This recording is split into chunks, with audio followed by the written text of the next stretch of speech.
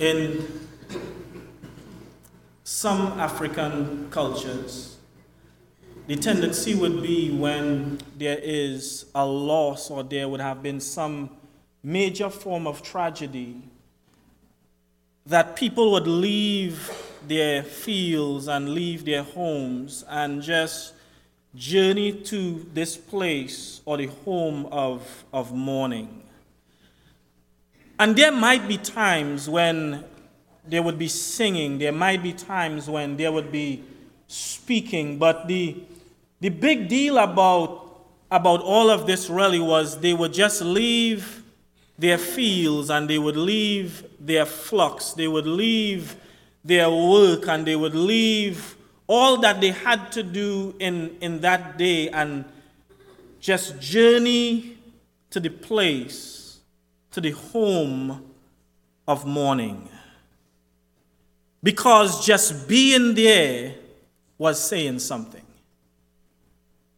Sometimes without even saying a word, just being there is saying something. I want us to appreciate that as we think about what it means to support somebody, what it means to be a community, what it means to be a village, what it means to be a church, what it means to be a family. Sometimes in the most darkest points in our lives, we don't have to say anything much. We don't have to think up grand things to do or huge ways to show that we do care. Sometimes just showing up is saying something. Because for these people in these cultures that I'm referring to, they couldn't really afford to miss a day of work because they literally, their bread was earned by the work that they put in on a day-to-day and hourly basis. So I want us to appreciate just being there said something. Some of them couldn't walk with chickens or they couldn't bring a cow. Some of them couldn't do anything much, but just being there was saying something. If you didn't know, let me share something with you so that this could build some more context for those who probably were sitting there uneasy as to what's really going on. We sang a little bit more than we are accustomed to. Is Brother Morgan going to preach for the next 30 minutes and keep us here? Like, what is really going on? I need for us to appreciate something that there are times in a family's life when just being there says something. We have the opportunity to participate in worship in a way like never before when we have the avenue to not just praise God. My praise, my singing to God is me thanking God for His goodness and for His grace. But there is a next benefit to singing. It's coupled right underneath there with praising God. It's me being able to connect with my fellow brethren. It's me able to share a word of encouragement. If you didn't know, we've been preaching for the past hour or so. You have had the opportunity to preach to yourself, to preach to your spouse, to preach to your brother, to preach to your neighbor, to preach to your cousin, to preach to the person in front of you, to preach to the person beside you, to preach to each other. We have had the opportunity to sing and encourage each other in psalms and hymns and spiritual songs. So lest you didn't realize, we've had over 300 plus preachers this morning. But what would it look like if I were to just come here and stand up for 30 minutes and just keep my mouth closed? You guys would say, what kind of preacher is this? He doesn't really know what his job is. The entire point of coming up here to stand and share a word is there must be something audible coming out your mouth. But here's what I want us to see. The entire purpose of singing praise and singing on the whole is offering God that which belongs to God, but also encouraging somebody right here in the pew. Let me share some information without sharing too much information. Between November of last year and roughly to about a week and a half ago, I've spoken to no less than 8 people who have had some type of suicidal thought.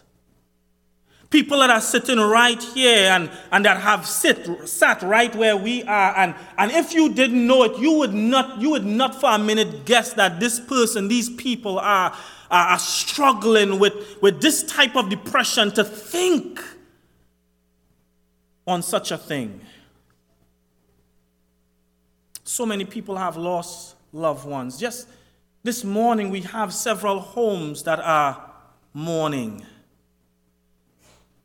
And I need for us to understand that sometimes just showing up says something.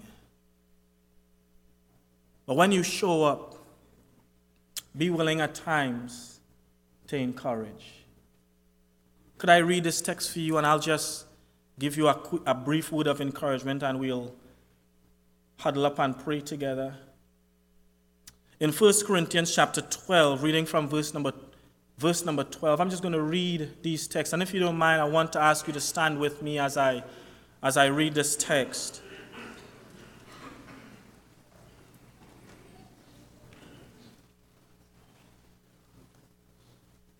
And if you're not too sophisticated, I know some of us might be in some seats by ourselves, but if you're in a row by yourself, just go maybe to the row behind you or the row in front of you. Find somebody that you could stand with or stand next to. If you didn't come with family, just mosey right along. I'm telling you, there's somebody that's willing to hold your hand or to wrap an arm around you. If you're next to your spouse and you don't mind holding your spouse's hand, or just leaning up inside of them, that's fine as well. I want everybody to be touching off. I want you to be close. And if you don't mind, if you want to hold hands, I see a bunch of guys in the front here, that's fine. If you don't want to hold hands, you could just lock arms if you don't mind. If you want to throw your hand over somebody, that's fine as well too. But I want to read this text. And as I read this text, I want you to just stay focused with me for about a minute in this reading. We're going to read from verse number 12, and we're going to end at verse number 26. But when I get to verse number 26, I want you to pay close attention to verse 26. For as the body is one and has many members, but all the members of that one body, being many, are one body, so also is Christ. For by one Spirit we were all baptized into one body, whether Jew or Greeks, whether slave or free, and have all been made to drink into one Spirit. For in fact, the body is not one member, but many. If the foot should say, because I am not a hand, I am not of the body, is it therefore really not of the body? And if the ear should say, because I am not an eye, I am not of the body, is it therefore really not of the body? If the whole body were an eye, where would be the hearing? If the whole were the hearing, where would be the smelling? But now God has set the members, each one of them, in the body just as he pleased. And if there were all one member, and if they, were all one member, where would the body really be? But now indeed there are many members, yet he says one body. Hold on to somebody that's next to you. Make sure they know you're there, and make sure you know they're there. Just grab somebody. We're almost done with the reading. He says, and the eye cannot say to the hand, I have no need of you. Nor again the head say to the feet, I have no need of you. Look to the person next to you and say, I need you.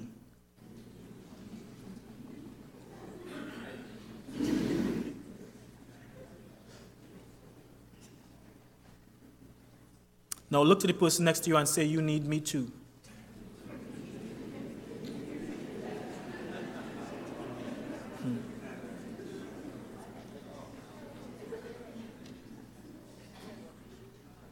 No.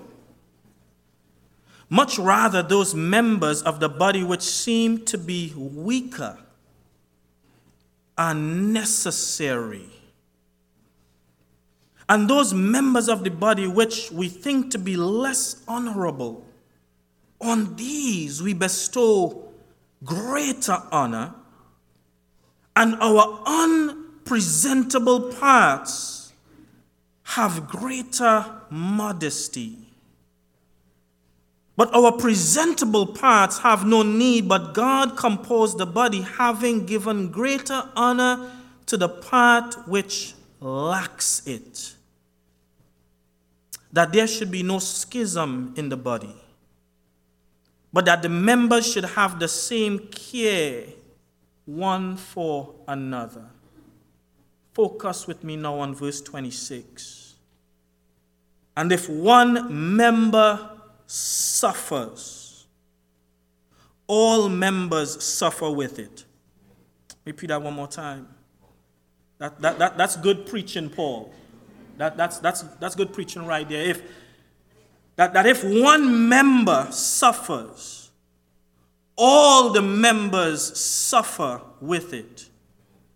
Or if one member is honored, then truly all the members rejoice with it. Pain is hard to deal with. But pain is a good indicator that not only is something wrong, but it's also a good indicator that something is right. If your body feels pain, it's usually an indicator that something is wrong. If you were ponging that nail into that board and you slip the nail and hit your thumb, that throbbing that makes you fall to your knees and scream out, hopefully, oh God, and nothing else. The pain is an indicator that something is wrong. But when you feel the pain, it's usually also a good indicator that something is functioning right. Because if you had ponged your nail and the brain didn't say to the mouth and the hand, lift him up so I could suck on him, or the brain didn't say to the thighs, take the thumb down between there. If something wasn't working appropriately, church, when the pain was taking place, the rest of the body would disassociate itself from it. So pain is an indicator that something is wrong, but it's also a good indicator that something is right. So I want us to appreciate this.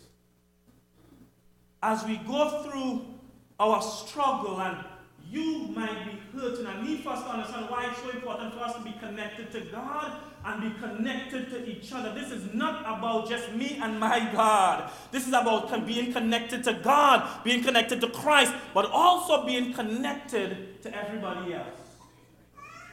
Because guess what? If I'm connected with you and you're going through pain, then I'm going through pain too. It's the thumb that got hit, but we feel it in the toes.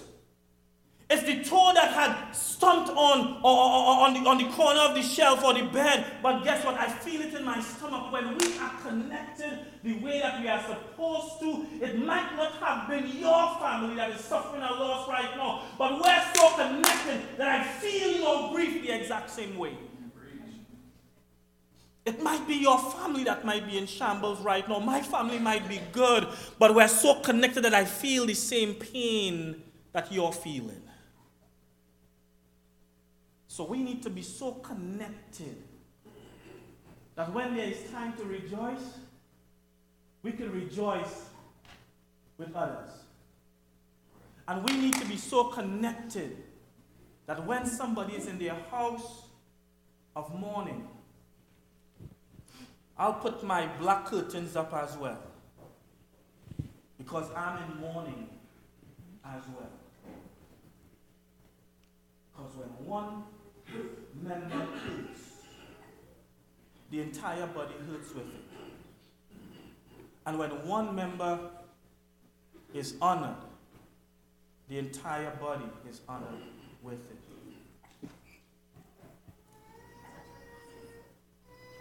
Anybody here hurting?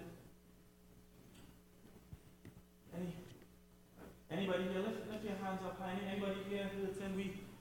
We have some hurting folks. If just one was hurting, that means the entire church needs to rally. Could I ask you to do something? We're going to sing just one more song. And we're going to take this opportunity, as we normally do, to pray. We're going to have some of our elders come down here to the front.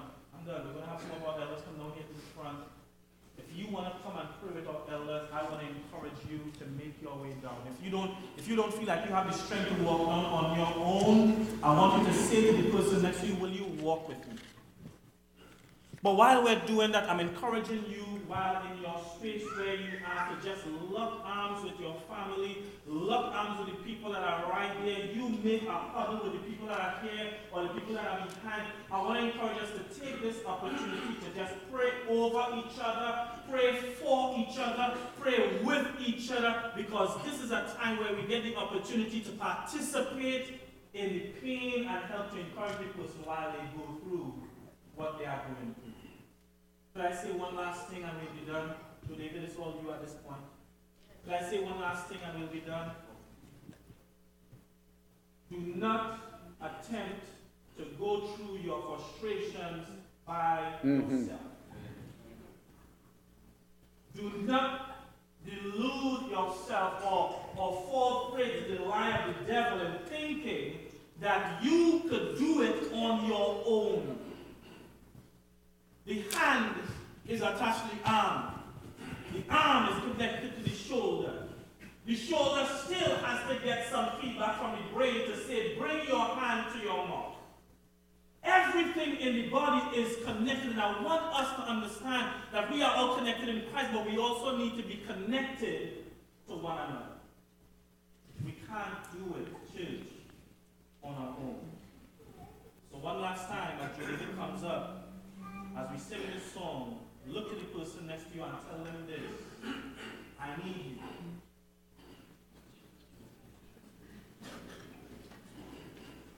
Tell them please.